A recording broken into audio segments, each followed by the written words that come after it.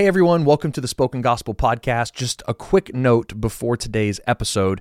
This summer, we're completing our series of introduction videos with our final season of filming, and we still need to raise about $30,000 to cover those costs, and we would love you to help us with that. And you can do that by visiting the Spoken Gospel website and clicking on Donate. And by doing that, you can contribute to bringing books like the Book of Revelation to life. And whether that's through a one-time gift or a monthly donation, your support makes all the difference in the world. So thank you so much and enjoy today's podcast.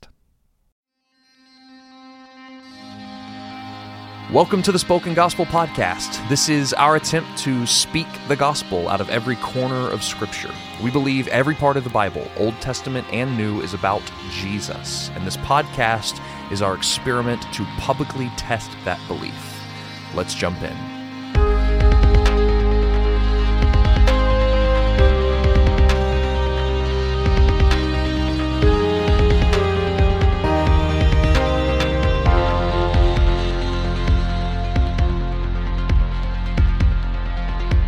Hey, welcome to the Spoken Gospel Podcast. My name is Taylor Walling. I'm a friend of the podcast and not a regular host. I'm a guest host because, awkwardly, I am going to be interviewing your regular host, David Bowden. David, welcome to your show.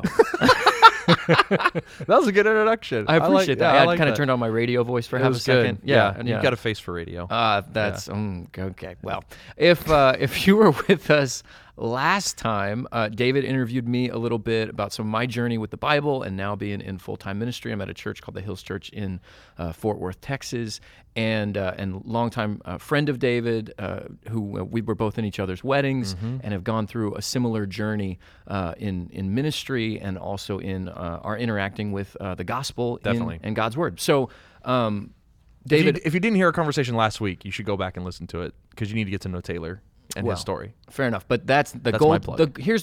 Fair enough. But here's my plug. Here's my goal today. My goal today is to record what I initially, when you first told me about the fact that you were doing a podcast, I want to record what I initially thought the first episode was going to be, which was 55 episodes or so later. That's right. Which was like, if you're familiar with the writer, author Simon Sinek, like he has a book called Start With Why. Right. And like in my brain, when you and Seth first sat down and you were like, all right, here we go, Exodus. Like I was like, whoa, hold on, let's all, like, you're like the guy who walks into the business meeting and was like, all right, I've been looking at these charts and we all need to figure this out. And I'm like, wait, hold on, can we all get to know everybody for half a second? Like anyway, so here's what I want to hear a little bit more about, and knowing some of your story personally, I think for a bunch of your listeners, I think it's going to be meaningful and helpful to hear some of your journey with faith and specifically with the Bible. So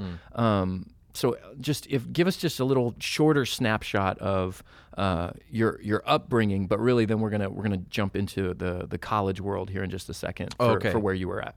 Sure. So I grew up like you as a PK, preacher's kid. Yep. But I was a YPK, which is fraught with much more disaster. Youth pastor's kid. Oh, okay. I was like, is that like a Y2K thing? No. Okay. It's a YPK, youth pastor's kid. Gotcha. And so I grew up in the church. I was raised Baptist, which has its own. No, I'm just kidding. I love my Baptist friends.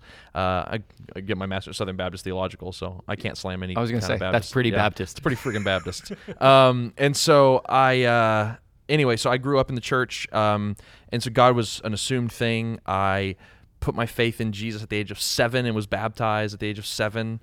While my parents were on a mission trip to Nicaragua. So like they weren't there? No. They made me wait to get baptized until they got back. I was like, no, I want in right now. And my grandma was like, your parents will kill me. That's right. And so anyway, but then my parents went through a divorce, and like watching my dad go through a divorce, my mom go through a divorce, after being in full-time ministry and seeing all that kind of crumble. And I approached my dad with the Bible, and I took him to all the passages. I was in 7th grade, and I took him to all the passages in the Bible that talked about divorce.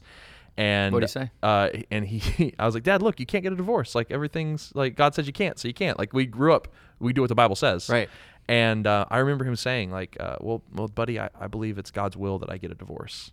And I was like, I thought God's will was in the Bible, and yet you're just making up what seems like whatever you want God's will to be. And so that really created a fracture in my faith. And so I was like, okay, then I don't want anything to do with the Bible right now. And so, I had my super rebellious skateboard years, I've seen photos from Oh that. yeah, I was a shredded. Yeah. Total I'm glad this shredder. is a podcast. Nobody needs to see those photos. No slideshow. But God didn't let me go long in that life, and he didn't let me go very far in that life. I was pretending. I've never been very good at being a rebel. So he called me back the summer after my freshman year, and I had a really intense encounter with God and with the gospel, and literally turned 180 degrees around. Yeah. And it was totally different. And I remember getting dropped off at the bus that was going to take us to this camp that I was going to, and it was like one of the top drug dealers in our school dropped me off. Whoa. and he was like my best friend, and he dropped me off, and I don't mean the hard drugs. He was like the pot dealer. Okay, fair right? enough. He was the pot dealer. And he dropped me off at the bus, and he was like, "Don't let those Christians change you too much," was what he said. Ominous. And I went like, "Yeah, totally, bro." Right.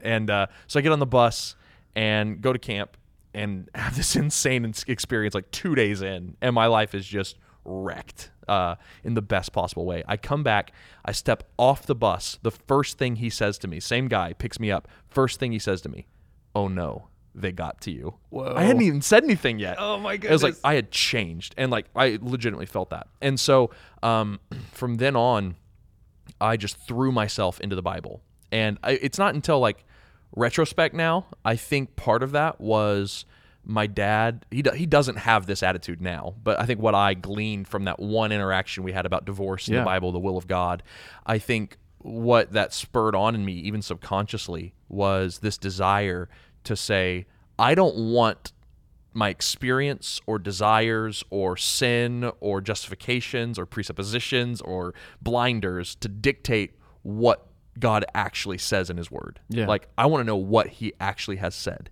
And so there's this chain of Christian bookstores in Oklahoma and some other surrounding states called Mardel. Oh, yes. And I would have my mom would drop me off at Mardel, and they have like back then like a third of their store was Bibles, and there were just hundreds and hundreds of Bibles, different versions and commentaries, and they had a few tables where you were supposed to like go and sit down and see which version worked best for you.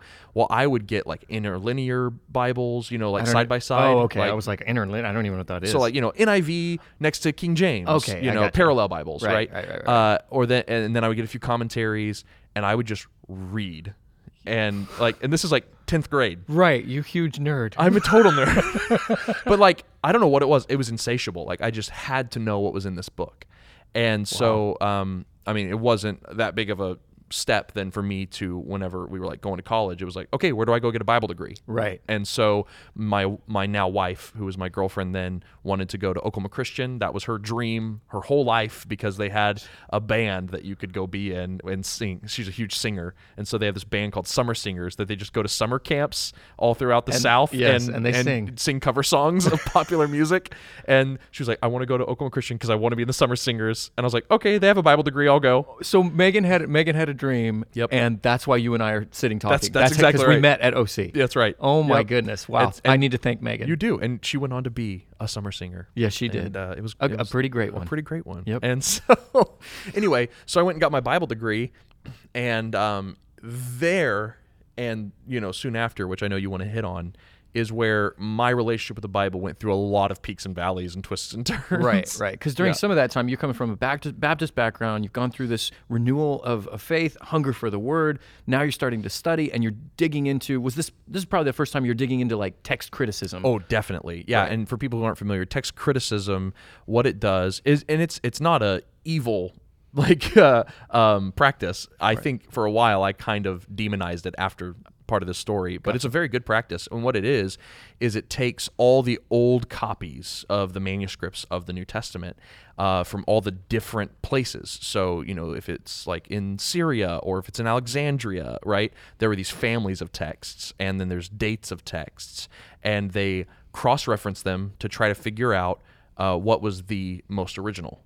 Right. And so, we have like 99.6% accuracy, 100% sure of every single word. It's insane. Right. But there are people out there, people like Bart Ehrman and John Dominic Crossan, people who have started this thing called the Jesus Seminar several decades ago. Gotcha. Which they kind of picked up on this German trend from the 18th century with like Schleiermacher and some of these other scholars. That's a pretty awesome name. It's a great name.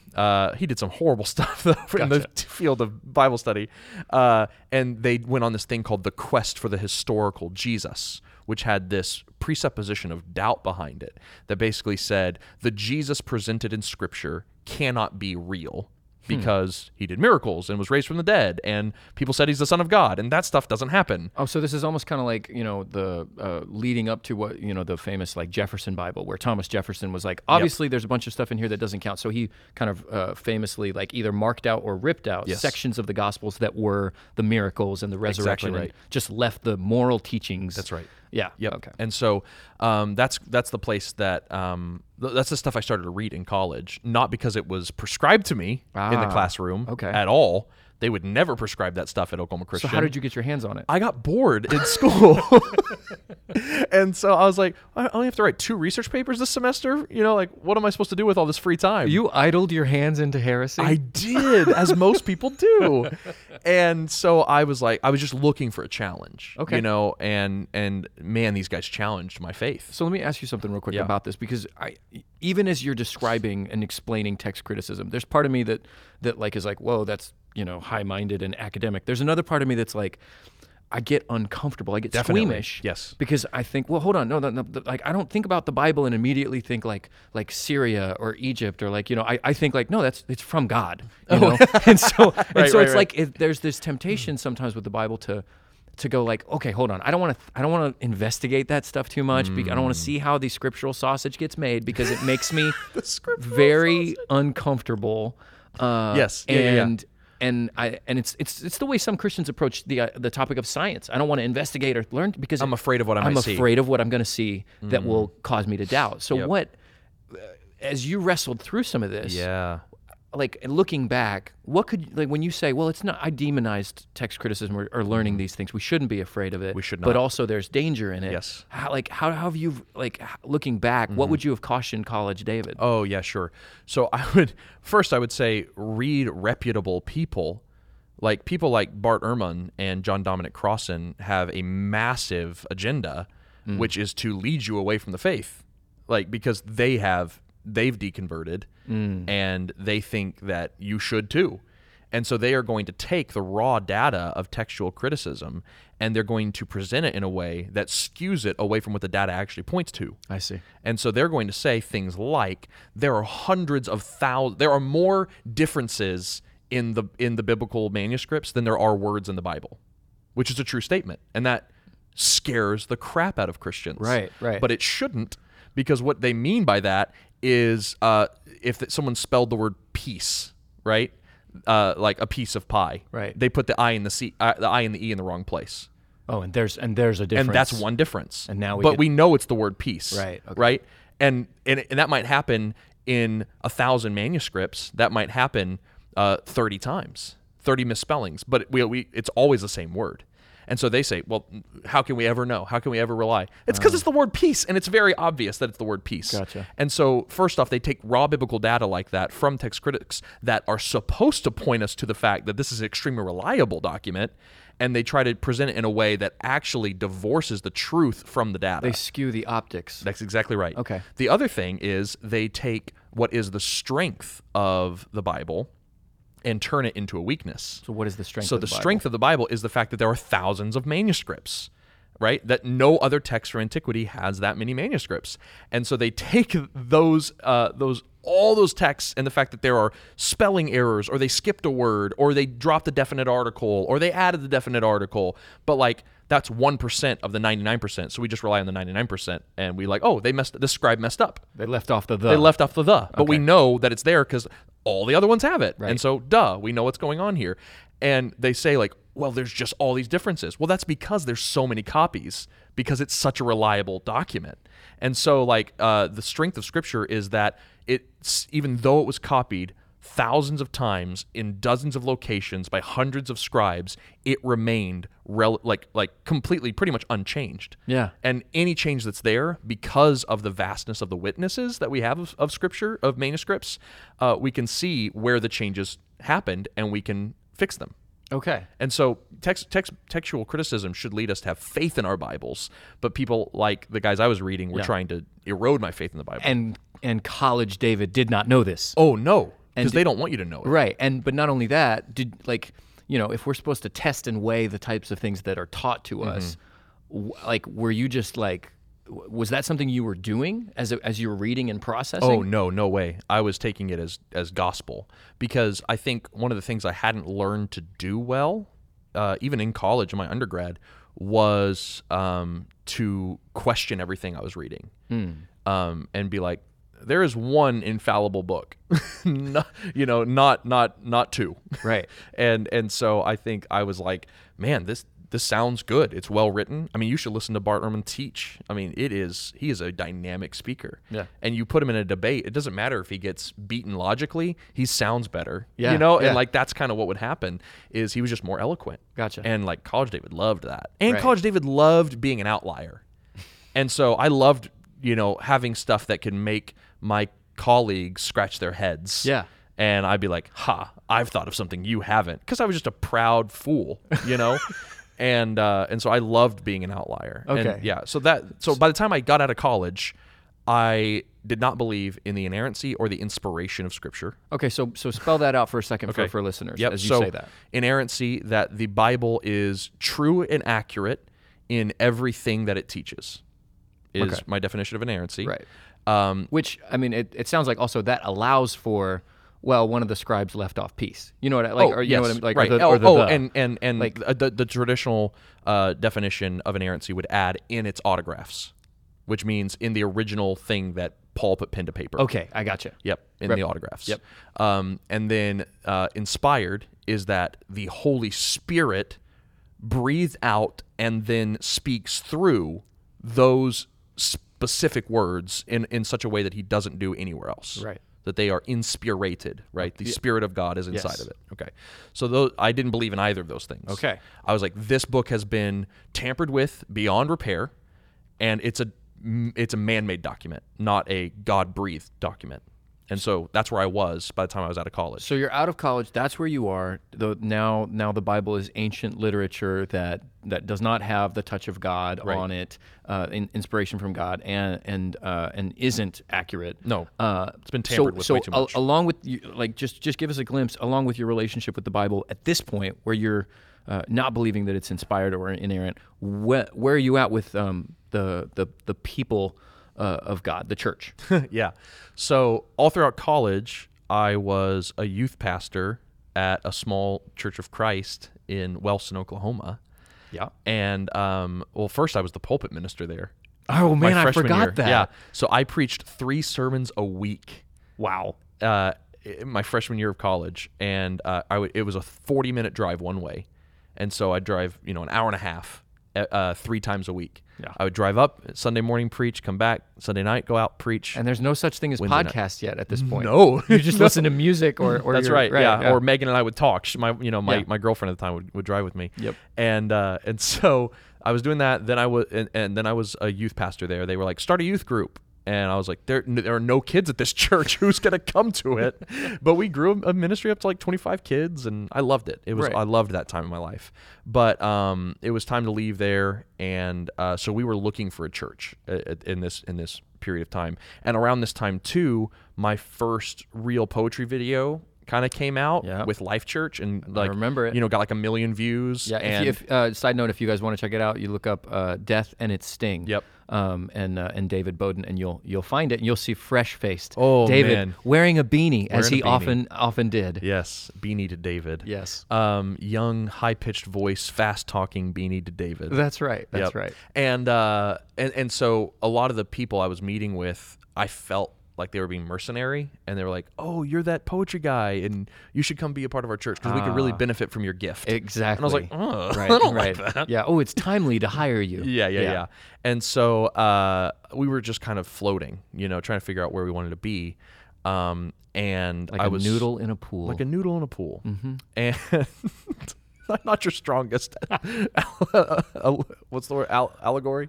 No, what's the word I'm looking for? Metaphor. No, like a or a simile. Oh, simile. A simile. Yeah, no, that is a simile. Yeah. Yep. Anyway, and so at this time, I'm doing the poetry, but that's like a passion side project thing. That's not my full-time job. My full-time job was running a ministry called Give a Goat, where we gave goats to poor families in the Philippines. Me and a colleague from my Greek studies started it, and he's Filipino, and we started it, and so I'm running Give a Goat, and I'm taking meetings with potential donors and church leaders, and I meet with the community pastor from the church you attended around this time, Bridgeway, which now I attend. And this guy JJ I meet with him just to be like, hey, here's my type pitch for Give a Goat. You should consider adding us to your missions budget. And by the end of it, 3 hours later, he's like, how are you and your wife? And all this really intense stuff. So by the end of it, I asked him to be my mentor. And he lets me unload on him week after week after week of like, so I don't believe in Satan, and here's why. And he doesn't do what everybody else was doing. I got one of two polarizing responses. On the one side, it was all my other burnout, like college friends who were like, yeah, duh, of course none of this is true. Like, it took you this, you still believe too much, And then there was the other side of the people who were like still had their faith, like my girlfriend or my wife at this time now, right? Who she's like, you're crazy. Like, this is scary. Don't go down that path. But no one would engage with me and be like, oh, that's really interesting. So like, what research have you done that led you here? And JJ just let me vent. And then he'd be like, oh, okay. I know about John Dominic Crossan. Have you read William Lane Craig's response to him? And I was like, no. And I'm a reader. So he would give me like 2 or 3 books a week, and I would just devour it. And so he was just trickle feeding me book after book after book. And we moved to the Philippines for a while and lived there. And I'm reading a stack of books that he sent with me, and I'm working through it. And one day, everything just clicks with me. And it kind of came from 2 sides of the spectrum. One was more the theological one, because one of my biggest hang-ups was with hell. Yeah. Like, I just could not get my head around the doctrine of hell. And the click that happened there for me wasn't, I don't even remember what I was reading. I know I was reading something. I think it might actually have been William Lane Craig's debate with John Dominic Crossan. Will the real Jesus please stand up, I think was the title of it. Yeah, it's solid. Fair enough. Solid branding. Yeah. Anyway, and I just remember having this thought that had to have been from the Holy Spirit, because no person would think this for themselves. And it was, David, God could send you to hell, and you would look up and call him good. And I was like, where did that? And I believed it in that moment when I thought it. It wasn't just a thought. I was like, that's true. And like, everything was just resolved in a moment. Like, I just believed everything. And the other side of it that came was with Scripture itself. So we Okay, wait, hold on. Yeah. Before we go make that ahead. turn, because we just that was it's big. That's seismic. Yeah, it was a huge moment. Right, and so okay, like you have this thought, and it's like just initially hearing it conversationally, I'm like, okay, I can sign off on that theologically, but also like interpersonally, like I'm like, whoa, okay, that's intense. Yeah, and I'm also trying to process and hear, like, okay, you've had all this time with JJ, who, side note, like, it's interesting to hear that you started with, I'm by myself in Mardell's. Yeah. And now I have like an embodied version of Mardell's who actually cares about me, and he loves me, and he talks to me, and I have somebody to process. But he's giving me books to read, but also just being a sounding board. Mm-hmm. And then back to you and God, and this moment happens. Like, how did your wife respond when you like how did you tell her or process with her, like, what happened? The thing is, I was so ashamed of what I was thinking, because I knew that it meant the thoughts that I had and the things I believed were excommunication worthy. They were you're not a Christian anymore worthy. They were, I don't know if you can be my husband worthy. So I just didn't share them with anybody except JJ. Wow. Because I didn't want to scare my wife off. I didn't want to, lose my Christian community. Because, and I think a big part of it was, I knew I didn't believe the stuff that I claimed to believe, these heresies. Right. But, I was, begging to be convinced otherwise. I was like, my heart's not in it, but my head sure is. Can someone please get my head in line with my heart? Yeah. Because I want to believe in everything that I grew up believing, but what about all these arguments against it? Right. And that's where the books came in. And so I didn't really process with Megan until after the fact. Wow. And so when after the fact came and she saw all the joy of my salvation come back, and she saw that I was a better husband and that I was wanting to lead our family spiritually, and that I was like, let's get plugged into this church. Yeah. And like, I was all over it. Then she was like, oh, I love this. So, okay, I don't want to send you down a 20-minute answer, but Okay. but for the person listening who just heard you find the joy of your salvation in the goodness of God, even in his personal judgment against you. Yeah. That is so heavy. Like how would you, for the person who's wrestling with that and going, I cannot agree with that statement. Totally. What would you say to them? Or at least how would you share for yourself, like how that's come to be a thing that not only it obviously it happened for you, but also you continue to look back on and say, yes, in Christ I affirm that again. I think a big part of it is there is something that is heart level and faith based that has to be revealed to you by the Holy Spirit in order for you to get to that place. And that might sound like a Gnostic type answer where it's like a hidden knowledge or something. That's not what I'm talking about. It's the fact that I cannot do for you what only God could do for me, right? So nothing I'm going to say is going to convince you that God is just and right to send people to hell.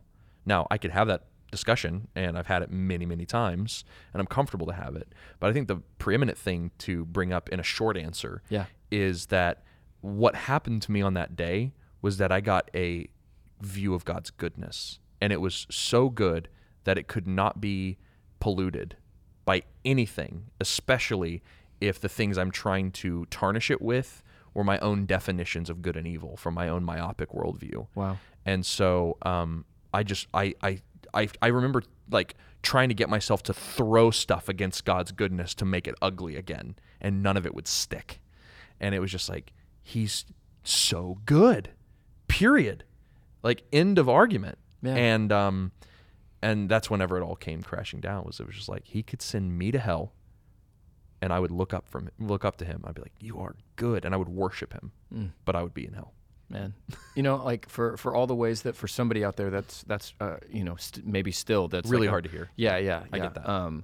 At the same time, one of the things I love about that piece of your testimony is that it wasn't like, oh, and so at a pivotal lunch with JJ, he finally broke down my arguments. Exactly, and it was not. It was a prayer closet moment. Yeah, and just thinking about how even in Scripture when Paul writes about leaders and says, look, I sowed some seeds, somebody else watered, but God gave the increase. Yeah. And how JJ was there, nurturing and caring for you and watering with these other kind of counter arguments and things to process, but it wasn't ultimately about logic. No. It was about an encounter with God. Yeah, which is a fun part of. I love that part of my story too, because I'm such a logical person. Right. That the brain side of it is huge for me. That I love that the moment that came crashing down all my old heresies wasn't a particularly cogent argument. Yeah. Okay. So from there, you were about to pivot towards, all right, now. Oh, the other side. Going forward in a journey with Scripture. Yes. After this new moment with the Lord, what's next? Yeah. So I got, and the timeline's fuzzy, right? But the other big crux for me is one of God's greatest ironies in my life so far, which I love as a poet. He's really good at writing stories. And so I'm struggling with Scripture. I'm reading all these books from JJ. I'm reading Kostenberger and D.A. Carson and White, and all these people have written like the pivotal books on the inspiration, inerrancy, reliability of Scripture. Okay, and when you say, because there's a lot of guys with the last name White. Yeah. Oh, I think it's James White. Oh, fair enough. I think. I can't remember. That's why I just no said worries. White, because I can't remember. Scripture Alone is the book, but by White. So Scripture Alone by White. Okay. I think Heresy of Orthodoxy by Kostenberger, and then Collected Writings in Scripture by D.A. Carson. All Anyway, right, okay. there you go. Whoa, can't believe I remember those. Okay. In the moment show notes. In the moment show notes. Okay, so while I'm wrestling with all this, a local church in Oklahoma City, and I'd barely been doing public ministry, they asked me to come and write a series of 4 poems for their church. They're going to do a series called I Believe. And they're going to have I believe in Jesus, I believe in Satan, I believe in God's people, and I believe in the scriptures. Wow. And I remember hearing all of those and going like, well, I believe in Jesus, so I can write that. And like my Jesus is more like the historical Jesus, but it's fine, you know. And then I was like, oh, I believe in Satan. That'll be a fun one because I can flip their version of Satan with the horns on its head. And I used the feminine pronoun for Satan the whole poem. I called him a her because she's like seductive and trying to lure you away. Kind of a Proverbs type. Yeah, take. yeah. Okay. Yeah, like the foolish woman, the woman of folly kind of thing. And then God's people, I was like, I actually do love the church. I never really had a problem with the church, and I definitely get people who do, but that was just never my struggle. Yeah. But then the scriptures one almost kept me from taking the whole contract because I was like, I don't know if I can honestly write this. So I was like, all right, God, here's the deal. I was like, you're going to have to work with me on this. And by the end of writing this poem, I will either turn down the whole gig or I'm going to believe in the inspiration of scripture again. And like those were the terms. And so I set out to study because that's my first step in writing any poem is I do study. And I was like, let's start over, God. You and me in the Bible. Where are we going to go? And it got to the point where, I was like, okay, 2 Timothy 3:16. Here we are. All scripture is God breathed. I was like, the heck does that mean? It's such weird language, Yeah. I was like, we don't whenever you see a balloon blow up, you don't go, man, that's a nice David breathed balloon. Right. That's just bad language for us. Yep. And so I was like, what does this mean? I'm like, oh, okay, it points us to Genesis, which if you've listened to the Spoken Gospel podcast, everything does. No. and so I'm back in Genesis and I'm seeing that the same thing that breathed into dirt and created Adam is the same thing that breathed on Paul and Jeremiah and Hosea and Luke to create this living thing known as Scripture. And I was like, oh, there's a paradigm for this that I'm willing to accept, that God can breathe on something that is terrestrial, right? Like dirt, Yeah. right? And create something living, breathing that is somehow a dependent yet autonomous hybrid of God and man. Like, I was like, I have a paradigm for this that I'm Right. willing to accept in Genesis. And yet when I go to Scripture, the interplay between God's inspiration and man's vocabulary and Context. life experience and context and prejudices. Yeah. I read Paul very unkindly. I was like, he's always an angry Pharisee. Yeah. And like one of JJ's like moments with me was like, your reading this week is to read all the letters of Paul and be nice to him while you do, which I thought was brilliant. That's a great assignment. It was a great assignment, and it was very pivotal, life-changing. And so I was like, oh, there's this paradigm now that I can apply, and that Paul in his letter to Timothy did apply, and he's saying that we humans that God is allowed to write these scriptures, and he was thinking of the Old Testament writers, when he wrote this. He's like, God breathed on them like he breathed on dirt. And the what happened there is some kind of holy interplay between the terrestrial and the heavenly. And I'm fully fine with not understanding how that works from an anthropological level, like how humans are knit together with the breath of God. I don't feel like I have to have that figured out to walk. Yeah. Right? Or to like have a conversation with someone or Right. to enjoy how something tastes. Right. But I felt like I had to have all that figured out from A to Z in order to read Romans. Right? Yeah. And so in that moment, it was kind of the same thing. Like, I was like, this is God breathed. End of argument. And I was just happy to accept it. And it was another just faith moment and that's really the story of like, my journey with faith and my journey with Scripture is there are just times that God has had to come in, override my pesky brain, and just bring faith into it. And then he takes me on a journey and my brain catches up, Yeah. and it's like, oh, there are really great arguments, like the textual manuscripts arguments that we talked about earlier. Right. There are really good arguments to solve this. But at the end of the day, none of these things are brain issues. They're heart issues. And until you fix that, you're not going to, no argument's going to convince you otherwise. So you get to this place where you're going, okay, I'm back in 100% on Scripture. It's God breathed.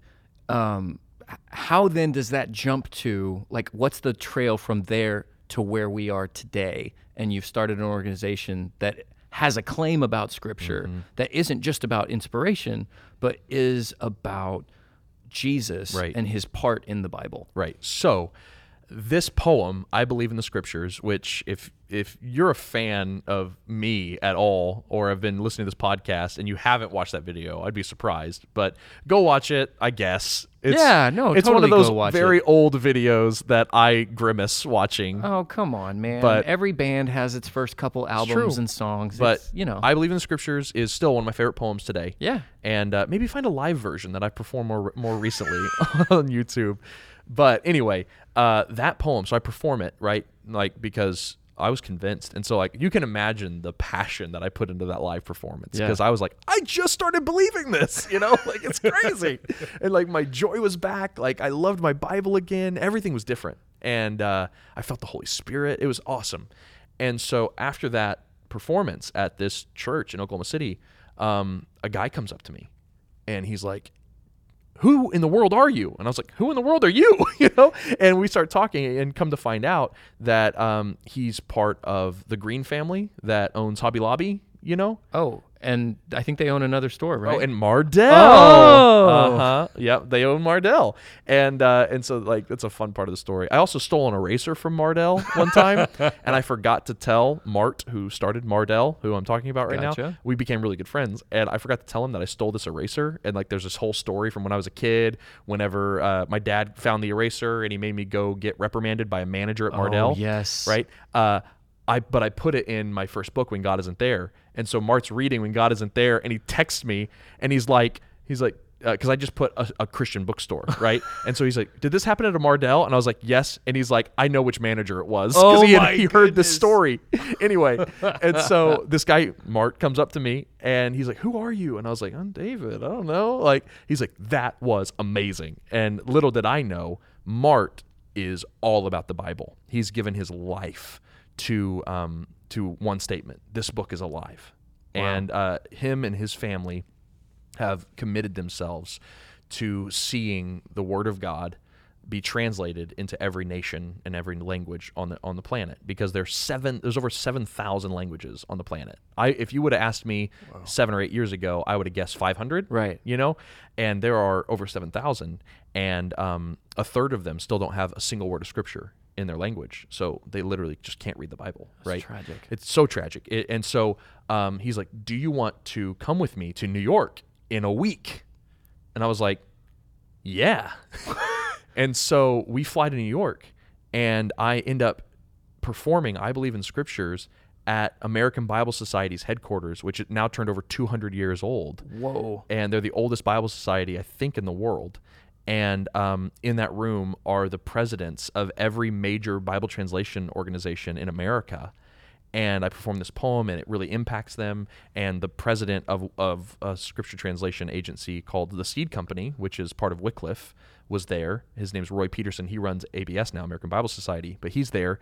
And I get an email from him not too long after that, and he invites me to come speak at their staff retreat. Okay, wait, hold on. Okay. So in New York City, Yep. How many weeks, like from the time that you decided, I believe in the Scriptures, to you're performing it in front of the American Bible Society? Less than a month. Oh my goodness. Less than a month. God's grace on God's display. grace. Amazing. Using my weakness to then become the strength of my ministry. It's crazy. And where you get to be like, yeah, that was all God. All God. Oh my goodness. Yes. And so then I'm at the Seed Company Bible Translation Staff Retreat, and I go perform I Believe in the Scriptures on stage, right, for the staff of this Bible translation agency, a group doing something that 2 months before I really wouldn't be that excited about, and now I'm like, this is the greatest ministry in the world. People need the Bible. It's God breathed, And so I come off stage, and now a close friend of mine, her name's Lisa. She was the event planner, and she goes, hey, that was great. And I was like, oh, thanks. She goes, you passed the test. And I was like, I didn't know I was being examined. Yeah. And she goes, you want to go to India? And those are the next words I heard out of her mouth. What? And I was like, yeah. And so a few months later, that December of 2011, I am flying to India to go see a Bibleless people group in Bihar, India. So you like a community. Yep. There was 4 language clusters there that, and I still today can't say those names on air because they're being persecuted. Wow. But there are several language clusters there that are still needing the scriptures translated. So I go and see one of them in a village, and they'd never heard the Bible before. And part of it was being translated into their language, and they had Genesis 1-3 done, and they were going to do some community field testing because they like to see if it sounds natural the way it's been translated. Oh, right. And so When you say sounds natural. So because they're illiterate. Okay. So only 30% of this people group can read. Oh, wow. And so they get a voice actor, to come and record it, this reading, and then they put it on a solar-powered speaker box, and they take it to villages and press play. And we pulled into this village, and all the people are already gathered because there was a literal snake charmer there doing his tricks. And so he drew a crowd, and when he was done, we took over. Wow. And so we put the Bible in a box down, push play, and this group of 40 or 50 women really listened to Genesis 1-3. No context. Let's read the Bible. Here we go. In the beginning, God created the heavens and the earth. And I'm watching them. I don't understand a word of what's happening, but I'm watching them, and you can tell when Eve eats the fruit because they all gasp and are offended. And my translator's like, Eve just ate the fruit. And I was like, oh, they're so offended by it. And I was like, I've never been that offended by that story. Right. Anyway, and so they finish, they talk for a bit. There's a preacher there who preaches, and they're like, okay, it's your turn. Do you have any questions you want to ask? And I was like, yeah, what did this mean to you? And so this one lady raises her hands, and it has to go through 2 translators before it gets to me. And what she said, and you have to remember, we're in India, so these people are culturally Hindu. They have hundreds of gods. Yeah. And she said this, I'll never forget it. She said, I always knew there was one true God who created everything, but I couldn't believe it until I heard that truth in my language. That's incredible. Yeah. And that blew my mind on 2 levels. One, on the scripture translation level. I was like, people need the word of God in their language because look what it does, right? It completely cut to her heart. But the second thing, I was like, man, scripture's powerful. That's a living and active word. Yeah. Because that didn't say there's one true God who created everything. You shouldn't believe in these other gods. It was just in the beginning, God created the heavens and the earth, and he made everything. And it's and it just blew her mind, and it cut to her heart. And now there's a church there, because the word of God went there, right? And so I'm just now getting my head around the living and active word of God. And I've already been convinced of one key factor is that God's word is sufficient. Yeah. It's enough. You can get up and read it and you've done your job. It is powerful. And so then I spent the next 7 years working, doing my poetry thing, right, writing a few books. But that whole time I'm working in the scripture translation world too, doing advocacy and doing events. And my wife and I have been partners, donors, advocates for 8 years for scripture translation. We're all in. Okay. Go to seedcompany.org and go donate now. But so this whole time, God is doing something in me with when it comes to scripture. Okay, so in the midst of that, everything I heard just now is one incredible. You told me some of that before, but even hearing it again, I'm just going, praise God, that's so incredible. But here's what I'm curious about. It's one thing to say scripture is enough. It's another thing to say throughout all of scripture we can meet and trust and savor Jesus Christ. Right. So help me trace the thread for me to go from you do a poem on I believe the scriptures to also now going, all right, the scriptures are all about Jesus. Right. So, in these books that I was being fed by JJ, little did I know all these guys were Reformed dudes, and so I'm being trickle fed Reformed doctrine, and so I start getting into Reformed dudes, so I start reading guys like Tim Keller, who you talked about last week. Right. And I too start listening to some of his sermons and reading some of his books. And, what I learned in college, which I still do today, is if there's a book you love, look at their bibliography because you need to go read their source texts. Yep. And so I go to Tim Keller's bibliographies and I find the treasure trove of source texts, and I'm like, Edmund Clowney, like these guys who trained Tim Keller. Like that's who I wanted to know. Right. And so I start reading these guys and, and consummately, again, the book you mentioned last week, Jesus on Every Page by David Murray was super helpful in this. But I just started. And just as a side note, that among some of the ones that David's listed in this episode, that book is not that's not like an academic. No, not at all. It's popular level book. Thomas level. Nelson published it. Right. Because some of the ones you're referencing are a little, they're highbrow. A little more highbrow, a little more, curriculum based. Yeah. But this one's super approachable. Right. And so for like 3 or 4 years, and this is what happens. I usually throw myself into a topic. Yeah. So I've seen you do this a number of times. Up until I wrote When God Isn't There, I was studying God's absence through the Bible. And so when an agent reached out and was like, have you ever wanted to write a book? I'm like, yes, here. Just let me write this book on God's absence. And so that's kind of what happens. And so there was this season of time where I was just obsessed with this small little theological group that was seeing Jesus in all of Scripture. And you can trace the existence of this type of reading of the Bible all the way back to the apostles. I mean, there has always been a group of people translating the Bible this way throughout church history. And I was just fascinated by it. And so I was reading everything I could get my hands on. I was listening to podcasts. I would go and audit classes on Apple University, and you can listen to stuff from Reformed Theological Seminary and all this stuff, which I know you and I have both listened to an Edmund Clowney, Tim Keller class. Yes. That's amazing. Preaching Christ in a Postmodern Culture. Yep. So good. Go look that one up. Yeah. So amazing. It's awesome. And it's so free. It was just a journey, of study. And I just, not only did I become convinced of it theologically, it's a head heart kind of thing where as I started to see that Jesus was in my whole Bible, not only was the Bible living and active, but I started to see it as something that, that let me see what I always wanted to see, which there was this, and I argue that this is in every single person, that there's a deep ache that we all have to see the glory of God. And we fill that with all kinds of things, a number in our bank account or pornography or a beautiful or handsome spouse or a house or cars or success or alcohol, whatever it is, we are trying to fill up the gap of eternity in our hearts. And what that is the glory of God. We just will not be satisfied until we see his glory. And 2 Corinthians 3 and 4 tell us that the glory of God is found in the Bible in the face of Jesus Christ.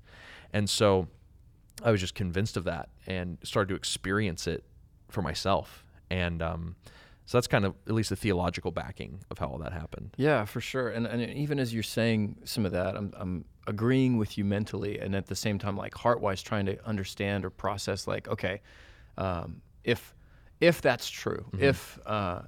If it's true that we're all wrestling with what C.S. Lewis calls the God-shaped hole and trying to fill it with different things, there's so many preachers and ministries and pastors around the country and the world who, they're preaching the Bible. They would agree with you about inerrancy, mm-hmm. and they would agree with you about inspiration and the fact that the word is God-breathed.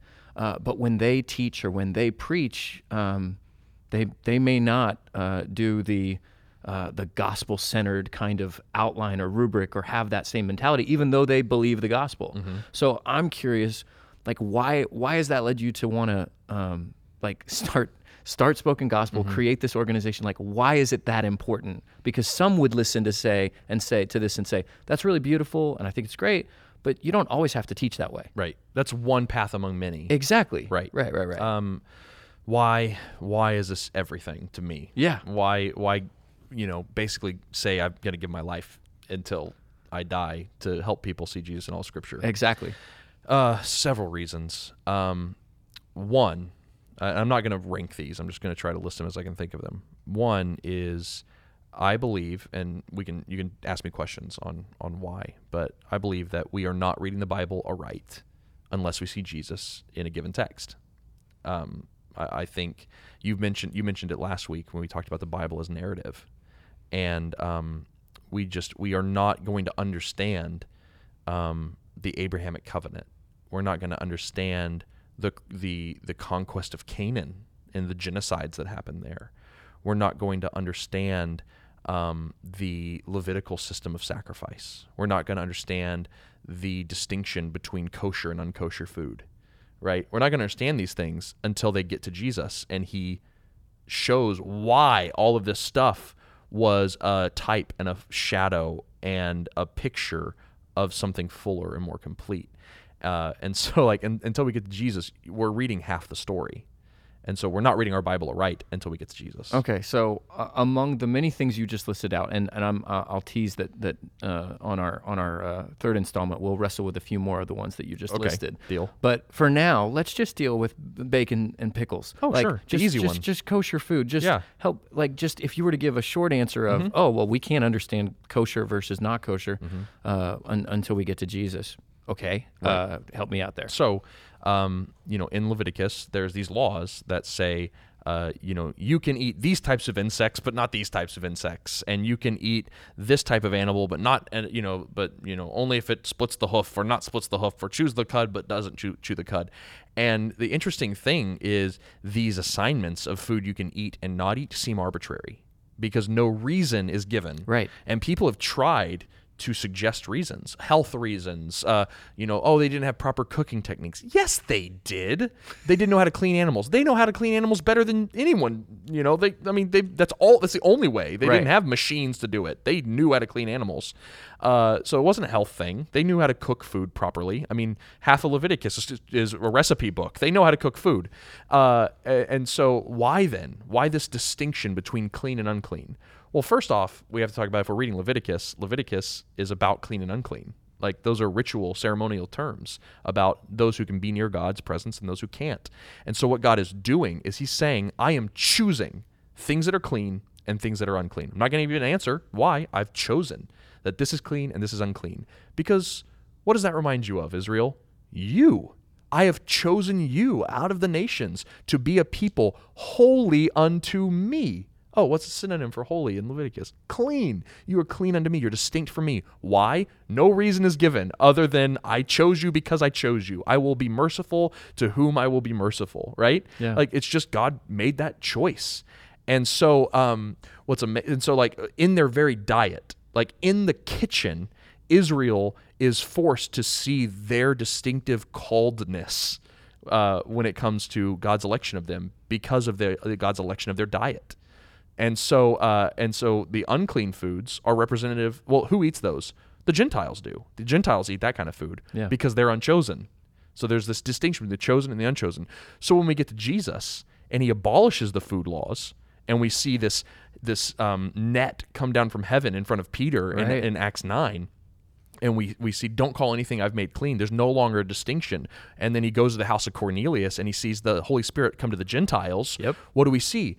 It's a theological point, not a dietary point that God is making here. And Jesus is saying, I have chosen all nations to be mine.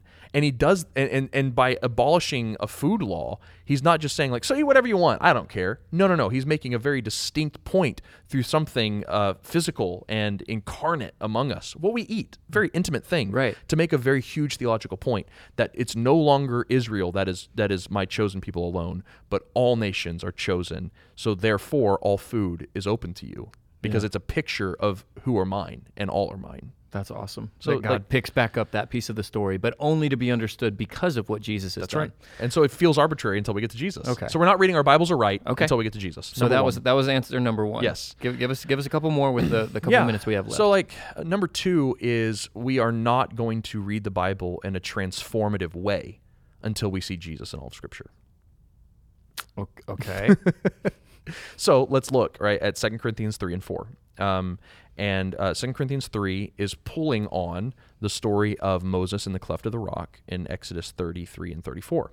And so Moses is having this conversation with God in the tent of meeting, and he asks this audacious request, and he says, God, show me your glory. Yes, and I'm going to interrupt and say, side note, if you want to hear more of David explain this, he just preached a great sermon at Bridgeway. So if you look up Bridgeway Church. Well, it's actually, we released it. We're releasing it on the podcast. Hey, okay. Yeah, well, there you go. I think it comes out literally in like 2 days. I did not know that. So there you go. Then hopefully you've already listened to it. Hopefully you've already listened to it. And for time reasons, we're going to skip the explanation piece because it's in that and it's awesome and you should listen to it. So, yes.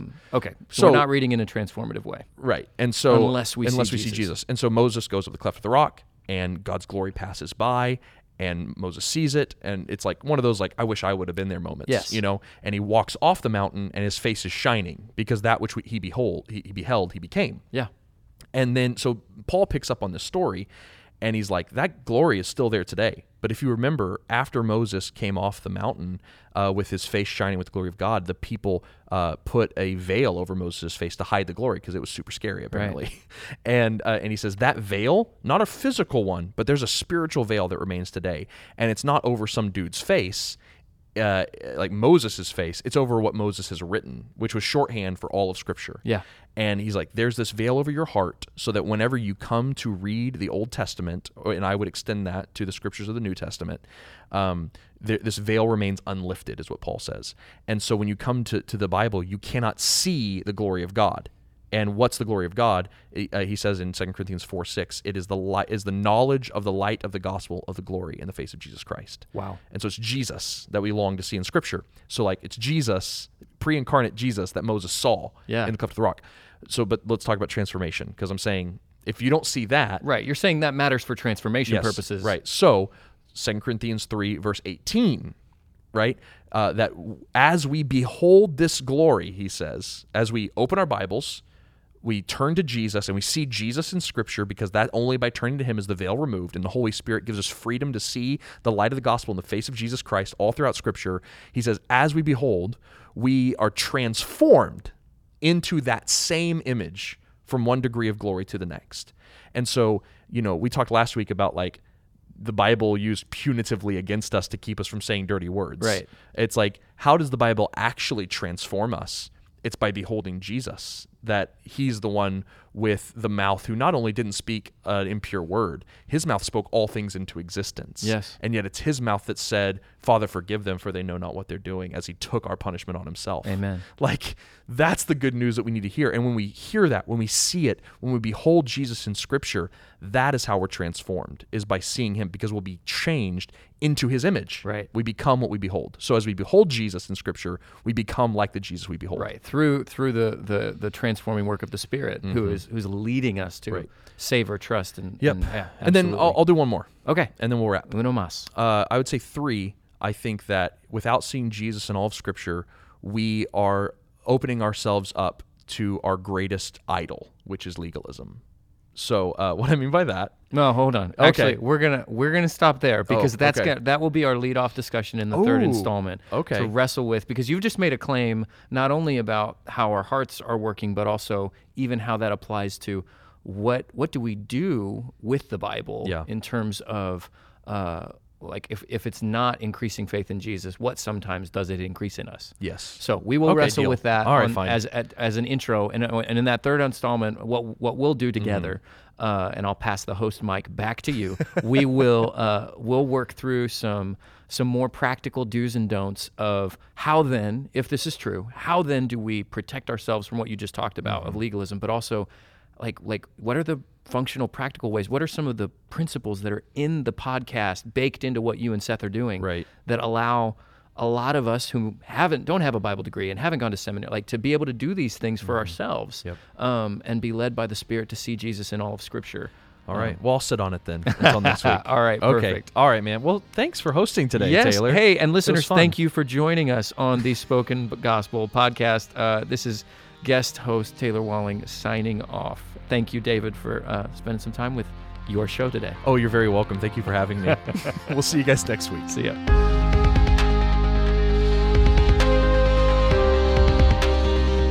Thank you for listening to the Spoken Gospel podcast. Spoken Gospel is a nonprofit dedicated to creating free, gospel-centered media that speaks the gospel out of every corner of Scripture. So to join us in our mission and view our resources, we invite you to visit spokengospel.com.